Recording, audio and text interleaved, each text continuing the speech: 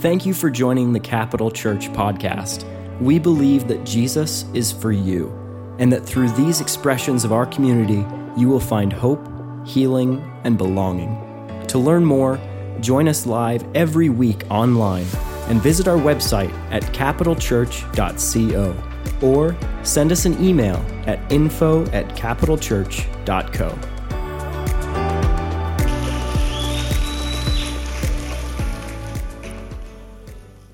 There is a presence of God here this morning. So that means he's up to something. He wants to speak to you. He wants to release you. He wants to, whatever you need today, let him do it. I'm not supposed to be up here. Chris was scheduled to be here at about 5 o'clock yesterday afternoon. He called and said, "Dad, all the babies are sick. They're throwing up. All of them."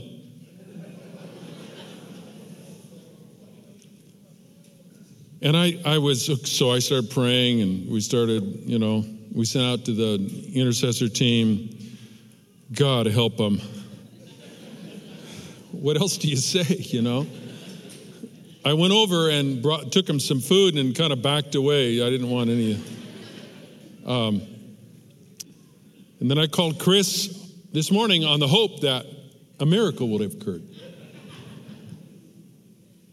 He said, "Dad, I'm sick now." So here I am. I always have a message in my back pocket. So here's my back pocket message, but you're going to like it. Goes along with what we sang today. I do want you to get ready. There was an explosion in the prayer room. I felt it when I came into the room today. God is wanting to set something up. Now let me tell you what he said. I woke up from my sleep on Friday night. Now you remember when I did the message on it's all about the seed. I'm waking up, and I keep telling you, he keeps speaking to me when I go to sleep or when I wake up. I woke up, in fact, in my dream. He said, "I am beginning to eliminate those who destroy the seed. I am beginning dealing with them and destroying their works." All day long I contemplated that. I said, "Go, Lord, go do it. Lord, judge and eliminate those who would destroy our seed. They're of Satan the devil." So I have a message for you today. Not along that line, but even bigger. I want you to get prepared and get ready. Before I do that, I'd like to congratulate Avery Williams. Avery, are you here? Stand up, Avery. Stand up. Avery, now don't clap yet. You don't even know what you're clapping for. Avery was drafted in the 5th round to the Atlanta Falcons from Boise State. Avery, congratulations. God bless you.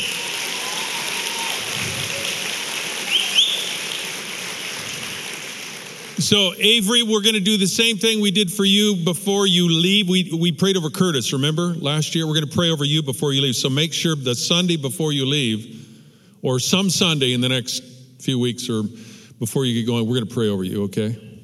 God bless you. We're really proud of you, Avery. Not just for what he's accomplished, but for who he is. He's a real fine young man. All right. Is that it, Lord? Father, we just pray right now for an anointing upon your word that will capture our hearts. And Lord, that you will do things in us we've never seen done before. You will move in our hearts. You will stir our faith. And you'd make us believers like we've never been before. Do something great. In Jesus' name, amen.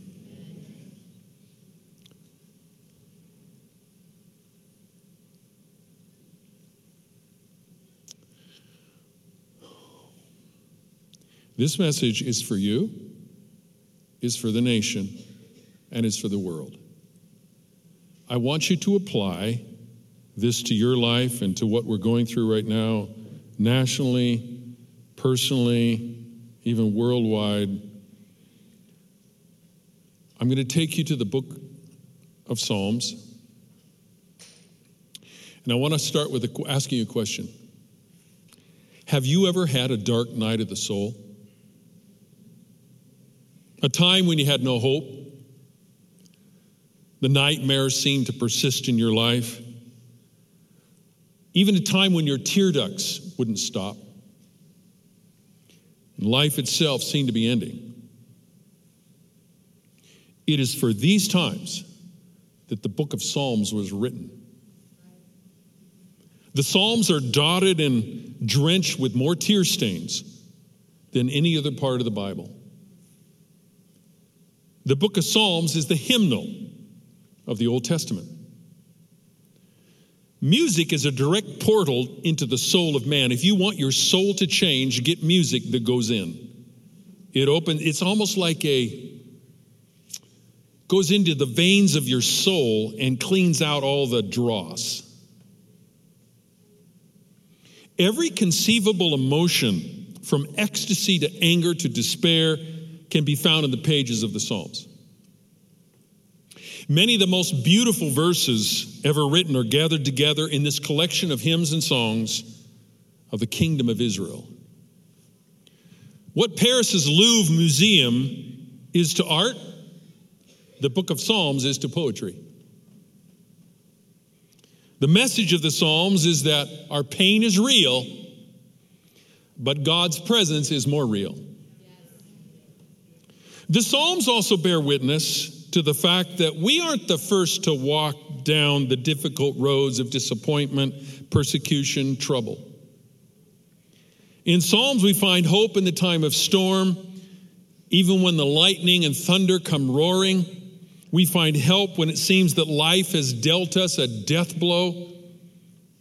And in reading the book of Psalms, we feel as if our story has been recorded before we ever lived it.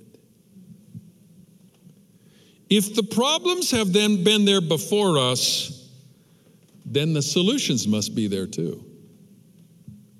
There probably is no more powerful healing balm than the wisdom we find in this book, which is positioned, incidentally, strategically, in the very middle of the Bible, the heart of the Bible.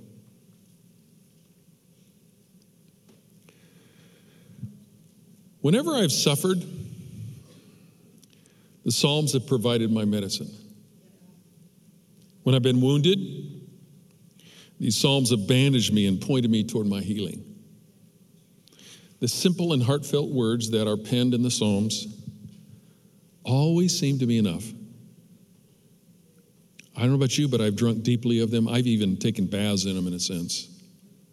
I've let them wash over me until I have felt like the dust of the world just washes away and hope and peace in the presence of God comes upon me. As I've read the Psalms, there have been times that I've wanted to go further beneath the surface and understand something about the pen and the writer of that psalm, the context, the problems that inspired the songs of the Psalms. I have the same desire when I hear a hymn. I have 3 books in my library. All 3 books tell a story about a hymn that was penned. For instance, It Is Well With My Soul. If you know the story of It Is Well With My Soul, a man's family is crossing the Atlantic and the ship goes down and they're all drowned. When the man comes across the Atlantic, he's in a ship, he comes across, at the very point his family perished, he penned the words, "It is well with my soul." Puts a whole different spin on it.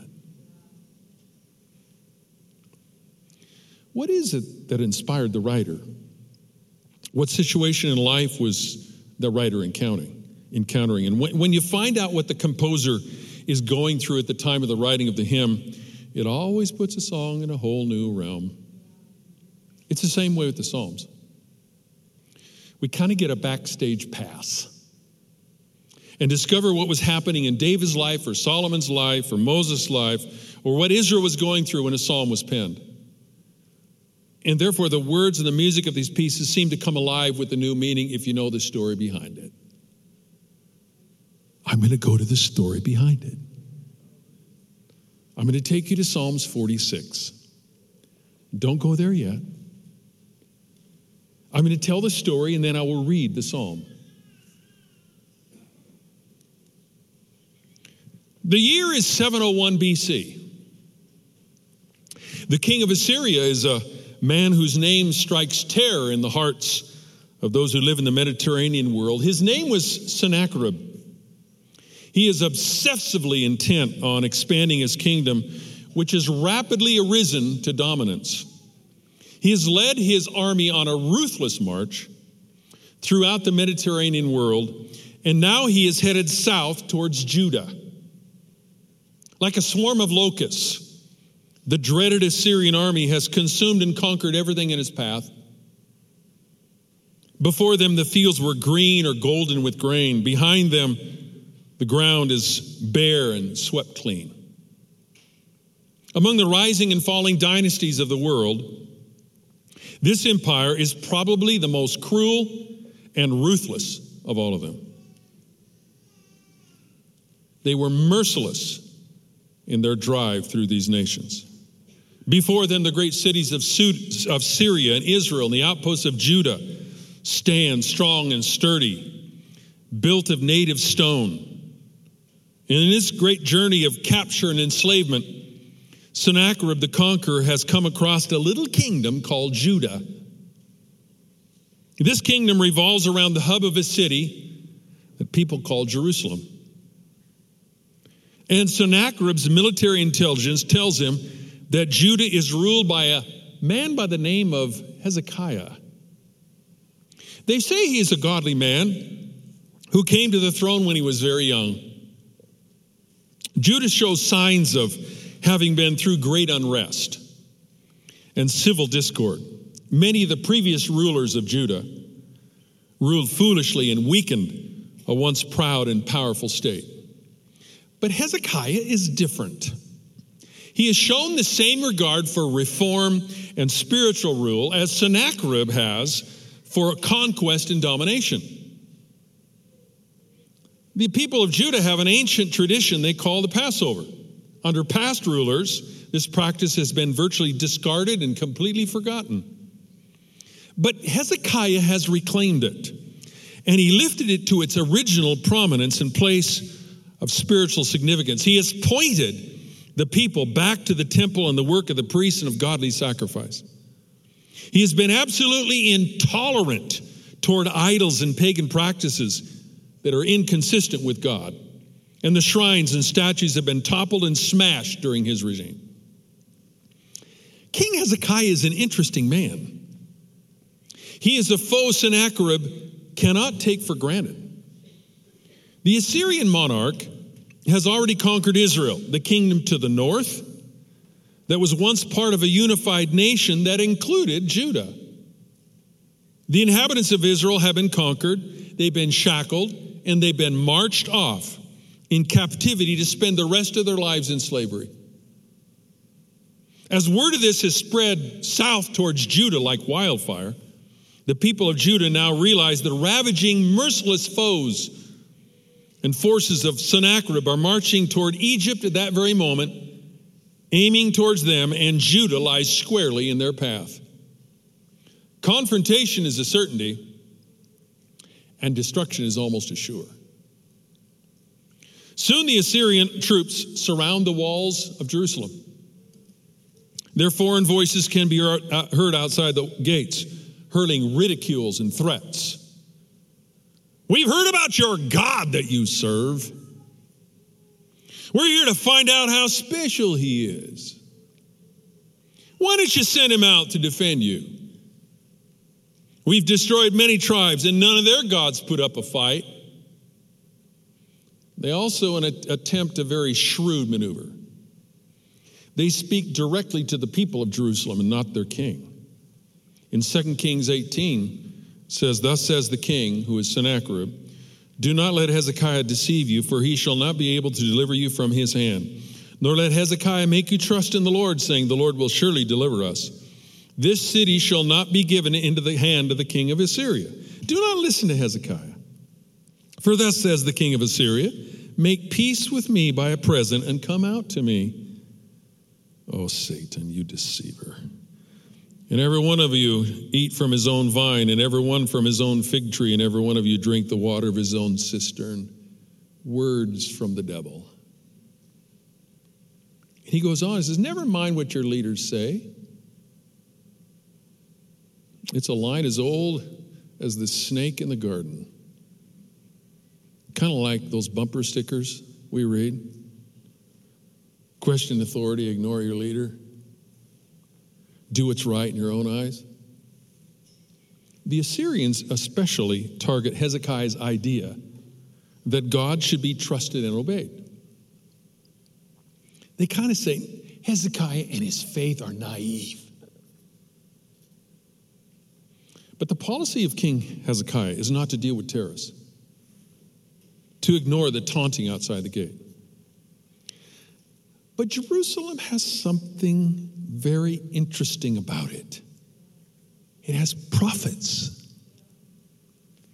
Right now, there happen to be two very effective prophets named Micah and Isaiah in Jerusalem. King Hezekiah leans on them. And he's now given a word of encouragement through Isaiah, who begins by saying, relax. He goes on and says, God says that everything is under control and you're doing the right thing in ignoring the challenges of Sennacherib's men. Don't worry about him, for he has blasphemed the name of God, and he will be dealt with. Sennacherib will hear rumors that turn him homeward, and there he will die by his own sword. The bottom line? It may look bad, King Hezekiah. You may see your city surrounded, but seeing is not believing. Believing is seeing. See what your God is doing? He is still in control. The blasphemy of Sennacherib is this. He has mixed the name of the one true God with all the names of all the false ones in that part of the world. He has broken one of the highest and holiest of commandments, defaming the name that is above every other name. Can I just say, don't do that? His own mouth has sealed his fate. A few days later, messengers come running into Hezekiah holding a letter from Sennacherib. It's not a very polite letter. It is filled with ugly threats and details about how the people of Judah will be destroyed. And the king of Judah does something very interesting. You might take note. He carries the letter with him to the temple. And he spreads the letter out before him and before God and says, read this, Lord. I don't know about you, but I felt like this before. We've had problems within the church, within personal lives, and I'm sure you have too. You needed to do something very similar to this. The problem is so great and terrifying that all we can do is run to God. Lay it all before him and say, look, God, look what I'm facing. So Hezekiah spreads the menacing letter before God. He says, well, Lord. But his prayer, I think, is much more eloquent than that. Let me read it to you in 2 Kings 19:19. It says, now therefore, O Lord our God, I pray, save us from his hand, that all the kingdoms of the earth may know that you are the Lord God, you alone. See, Hezekiah realizes the true issue. Now hear this. Hear this in your situations, in our national situations. He realizes the true issue, that the power and sovereignty of God have been challenged. Not a good thing. So the king leaves it all with God. He walks back to his palace. passing by the walls where the foreign soldiers are hurling insults at him, and he waits. It's all that he can do. Wait and pray and have faith. He knows that at midnight, the attack will come. And so the ominous moments and seconds and minutes tick by. But that night, a miracle occurred. God sent down an angel to deal with the besieging army. One angel, one night. And the mighty army was no more. In one night, God executes 185,000 Assyrian soldiers. And when the break of day comes, the men of Judah return to their posts, and they can't believe what's laid out before them. Acres of Assyrian soldiers, no longer ridiculing, no longer frightening, imposing, hurling threats at them. It's a landscape of death. The Lord has taken up the challenge of Sennacherib and his men, and God always wins. Many people would have laughed at the seeming folly of Hezekiah, hurrying to the temple of God to show God a threatening letter. But this leader lays out his burdens before the Lord. And the Lord lays out his response outside the gates. It's just that simple. The citizens of Judah quickly realized that this day will be forever celebrated in the history of their nation, which it has been. It is a red letter day. And now a red letter psalm is penned to commemorate it. Don't get excited on me. We're just getting to the good part. So what happens, Psalm 46 comes into the scene. It towers over us as kind of a biblical monument, greater than the Lincoln Memorial, the Washington Memorial, any memorial. It's a monument beyond monuments. It's a monument to the awesome and limitless power of God. And like all monuments, it has the function of helping us to remember something precious and sustaining, that no barrier is too great for God to overcome. A city surrounded by an entrenched army, inches from destruction by a mighty army, cannot be of any great concern for the God who has set the galaxies in space, or the one who created and continues to sustain the world. Kings and armies seem like juggernauts to us, but they're nothing in the great scheme of God. The Greeks, the Romans, the Assyrians, the Babylonians all seemed invincible during their time. They're now more than a colorful storyline. And God's strength has never waned or diminished. This psalm, Psalm 46, can offer all of us hope, comfort, and assurance. It actually radically realigns our perspective. It shows me that with God, all things are possible. It persuades me that victory is always within reach for anyone who is willing to spread out their concerns before God. It is not the might of the enemy, but the strength of God's power that always wins the day. Psalms 46 is divided into 3 parts. I'm going to take them now. We're going to go through them very quickly. Each part is ended with Selah. It's like a stanza. It's like a verse. I should probably sing it.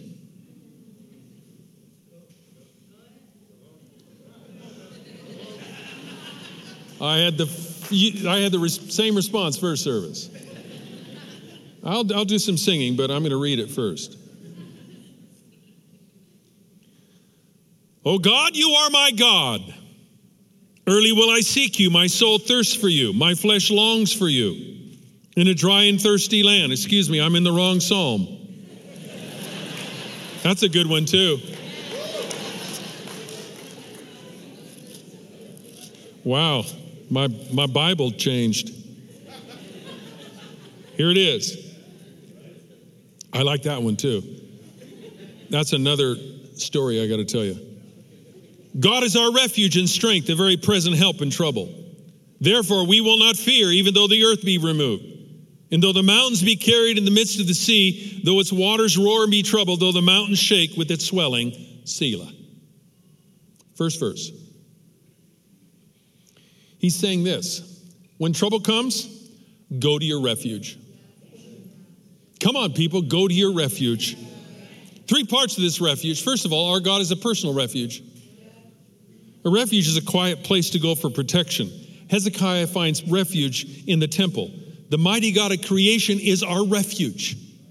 And we can go quietly to him for protection. Deuteronomy 33:27 says, the eternal God is your refuge, and underneath you are the everlasting arms. He will thrust out the enemy from before you. Psalm 91:2, I will say of the Lord, he's my refuge and my fortress, my God, in him I will trust. Psalms 18:2, the Lord is my rock and my fortress, my deliverer, my God, my strength, in whom I will trust. Come on, these words are penned by people who have experienced it. God is your guaranteed refuge. You know, we try many alternatives in our lives, but only God comes up. Let me tell you a story. October 31st, 1517. It's often called the 4th of July of Protestantism. On that day, a quiet, obscure monk named Martin Luther nailed a parchment to the door of the University of Wittenberg in eastern Germany. His document contained 95 theses or points of debate. I know this story very well. My grandfather used to take films around the Northwest, Christian films. When I was 10, 11, and 12, I would go everywhere he would go, and he would show this Martin Luther film to everyone who would watch it. I'll never forget, 2.5-hour film. And when it gets to the highlight, Martin Luther says, here I stand, I can do no other. And it showed the firmness of Martin Luther's stability. Recently, it's been a few years ago, my mom came to me and said, I think you're going to want something, Ken. She hands me this box. Within the box is the film that my grandfather would take all around the Northwest called Martin Luther. I have that in my possession. So I know this story very well. I've watched it scores of times. The great idea at the center of this 95 Theses was salvation by faith, not by works. But there were also other wonderful ideas that rose out of the Protestant Reformation. One of these was the rediscovery of congregational singing. You think you're doing something that's happened since beginning? No, not really. It kind of went out for a while. Luther had strong convictions about the power of sacred music. He said, if any man despises music, as all fanatics do, for him I have no liking. For music is a gift and grace of God, not an invention of men. He also said, the devil, the originator of sorrowful anxieties and restless troubles, flees before the sound of music almost as much as before the word of God. We saw that this morning. You felt it. Which hymn was most central to the Reformation? Do you know? A mighty fortress, he's our God. I remember singing that as a kid. I remember the organ starting. This song was just so deep, and I could feel the pillars of history underneath me. Because a mighty fortress is our God is taken from Psalm 46. It was written by Martin Luther. When difficulty or discouragement came upon Luther and his friend Philip Melanchthon,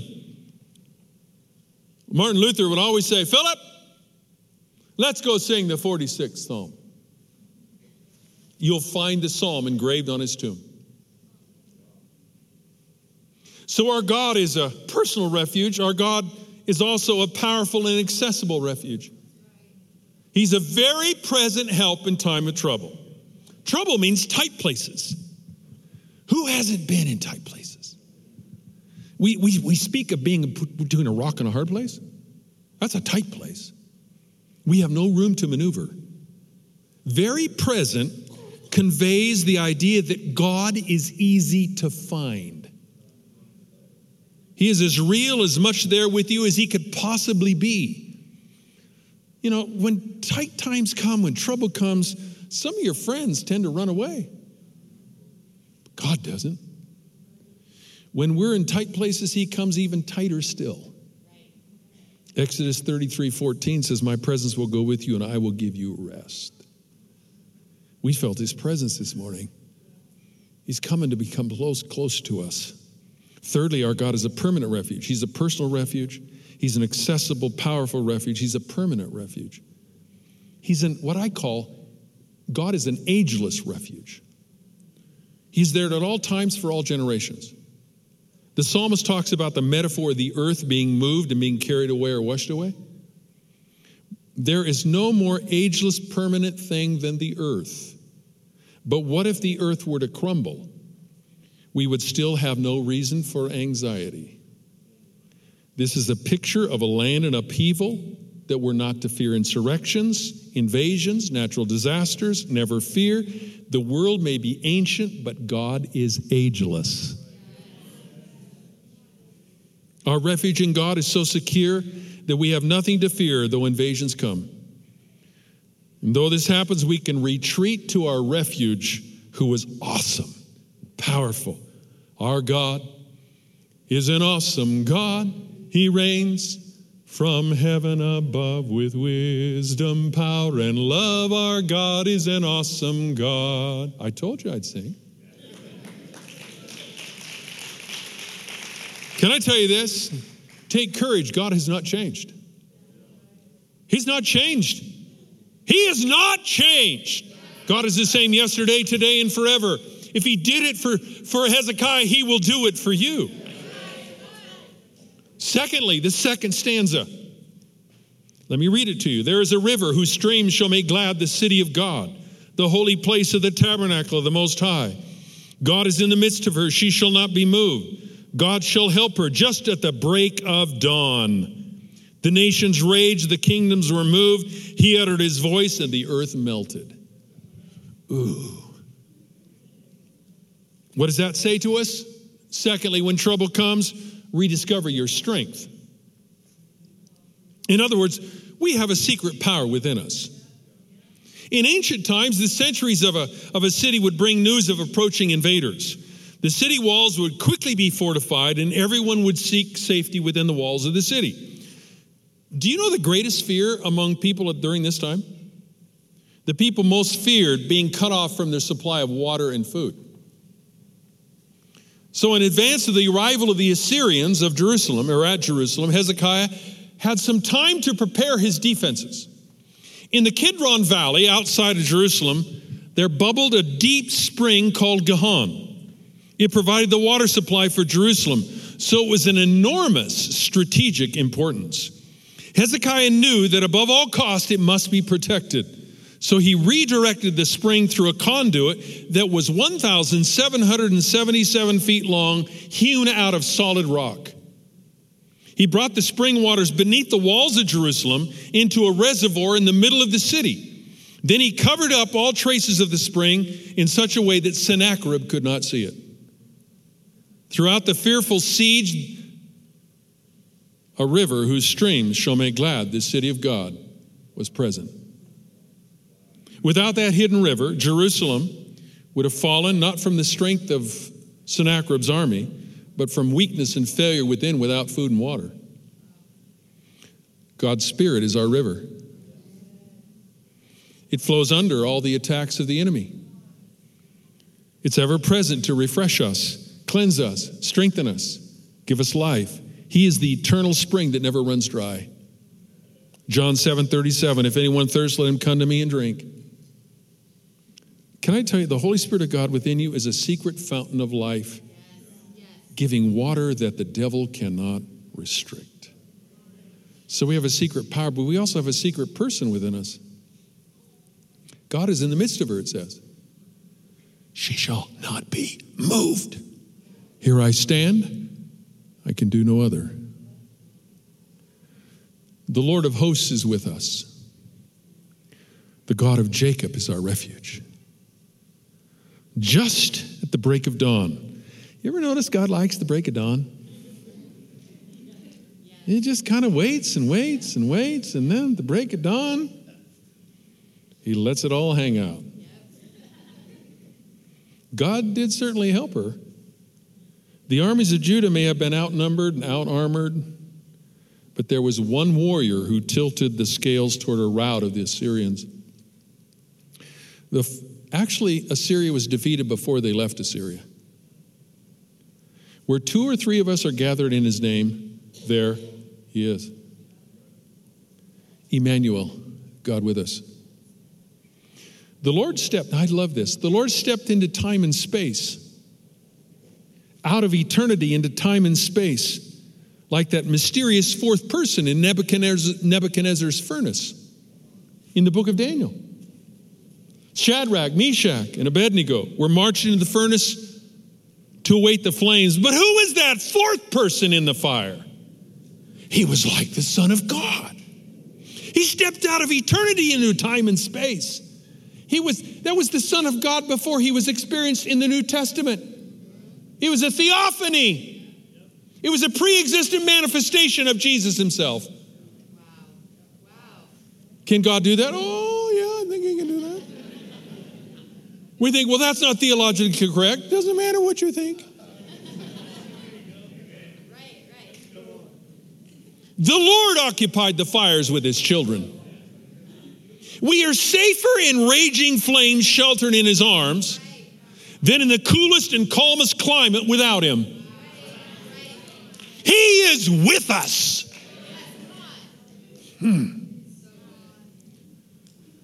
Last stanza. Come behold the works of the Lord, who has made desolations in the earth. He makes wars cease to the end of the earth. He breaks the bow. He cuts the spear in two. He burns the chariot in the fire. Be still and know that I am God. I will be exalted among the nations. I will be exalted in the earth. The Lord of hosts is with us. The God of Jacob is our refuge. Those 2 phrases I'm going to explain in just a minute. The last point is this, in this last stanza. When trouble comes, redirect your thoughts. The first thing you have to do in redirecting your thoughts, you have to review the works of the Lord. In times of trouble, we are reminded that our thought patterns are crucial. I'm telling you, your thinking is very crucial. The mind is a powerful element in our armory. Any soldier will tell you that the moment the enemy can be demoralized, he's beaten. In this spiritual realm, we must go into the battle with our thoughts fixed on God. Come behold the works of the Lord. The God of yesterday is the God of today. If we want to know what to expect from him, all we have to do is review his record. Come on. Remember God's works. The same God who sustained you in the past, who brought you victoriously through troubles, is the God who stands with you here and now. In the midst of a new challenge, God doesn't change. He's still there. The mass destruction of the enemy in Psalm 46 became kind of a memory monument. Set up. It was so tall that it would never be forgotten. That's why it was penned and written. Parents would tell their children, this is in Judah, parents would tell their children, who would tell their children, who would tell their children. They often told the story of the death of the Assyrian army.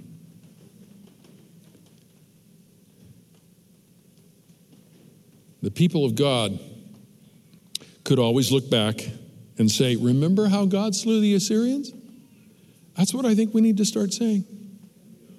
Remember how God slew the Assyrians? Whenever you have a hard time, remember how God slew the Assyrians? This was their memorial monument. Surely he is among us. Surely he will protect us.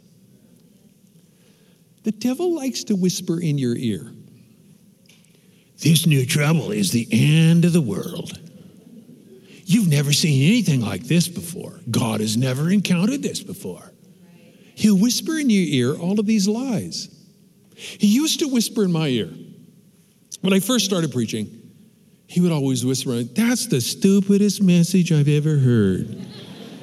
Really, you're a stupid preacher. You're not good at all. And then I read John 8. He's a liar and the father of lies. So I turned it around.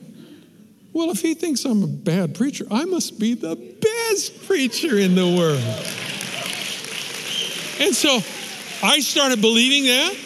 I don't think I'm the best preacher in the world, but if he was lying to me, I'm going to tell him the other side. And guess what? He stopped saying it. If you want to stop the enemy's voice, start believing the other.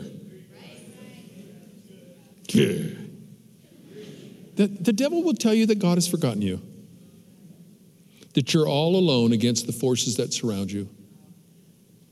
But from the victorious perspective of heaven, today's trouble is but a blip on the eternal horizon and is given to boost you toward the place where you will have ultimate overcoming power.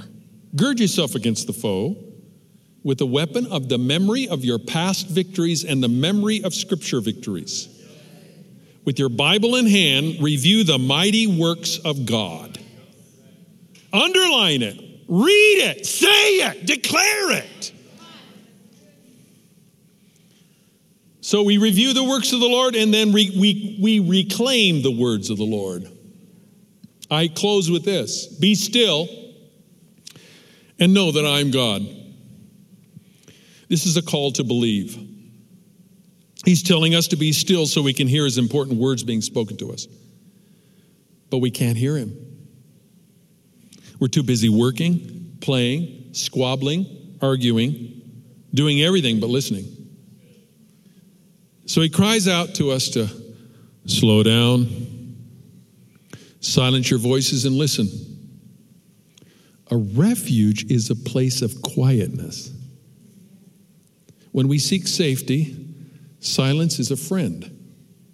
It hides us from the enemy and it allows us to listen for important information and gives us the opportunity to regather our strength. We're to be quiet so we can rediscover him, his person, his plans, his presence. You rediscovered some of his presence this morning.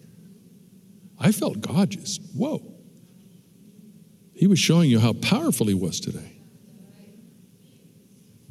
And for the second time, the psalmist says this in the third stanza. He says, the Lord of hosts is with us. Did you hear what that says? The Lord of hosts is with us. Who in the world is the Lord of hosts? Lord Sabaoth, the captain of the armies of heaven. Whenever the Bible says the Lord of hosts, watch out. He's on the move. God is going to show himself powerful. And I'm telling you right now, the Lord of hosts is in the world right now. Lord Sabaoth is saying, watch out, watch for what I will do. Those who have decried my name and who've come against me, I will bring justice. I will expose and I will deliver you from them. Those who are coming against the church and Christians right now, I wouldn't want to be in your shoes. The Lord of hosts, the Lord of the angel armies. Now, this is quite significant because all that was needed with the Assyrians was one angel. But we have the Lord of hosts with us. Come on. We're not limited to one angel. We have the Lord of them all. He's with us. The psalm also says this, and I close with this. The psalm also says, the second time, the God of Jacob is our refuge. What does that mean? Well, the God who met Jacob, you remember Jacob? The God who met Jacob when he had nothing and deserved nothing, who met Jacob in his backslidings and all his failures, he was a deceiver, who took that deceitful shepherd into his embrace and changed him into Israel. Jacob became Israel. He was renamed Israel, the father of all of Israel. God reclaimed him. God renamed him. That same God is with us. When you're nothing and you deserve nothing, when you have all of your failures in your face, He's with us even then. God is enough. God is sufficient. God is in control. He holds the destiny of the galaxies in His hand. Winston, we were talking about the greatness and goodness of God on the radio the other day. And when I started talking about the greatness of God with the galaxies and the stars, do you know when the stars were created, they sang to each other? Go to the book of Job. They sang to each other in creation. He holds the galaxies in His hands, and at the same time, He knows the precise number of hairs on your head, even when it's getting smaller. He has preserved His people time and time again. He will continue to preserve us. He's performed miracles on battlefields and cattle fields. He's among prophets and priests and even plumbers. But above all else, He loves you. And He chose to measure that love, not just in words, but in blood. Now, the question is, would such a love from God cause you to suffer without a purpose? Would such a love neglect to have a wonderfully happy ending lying in wait for you?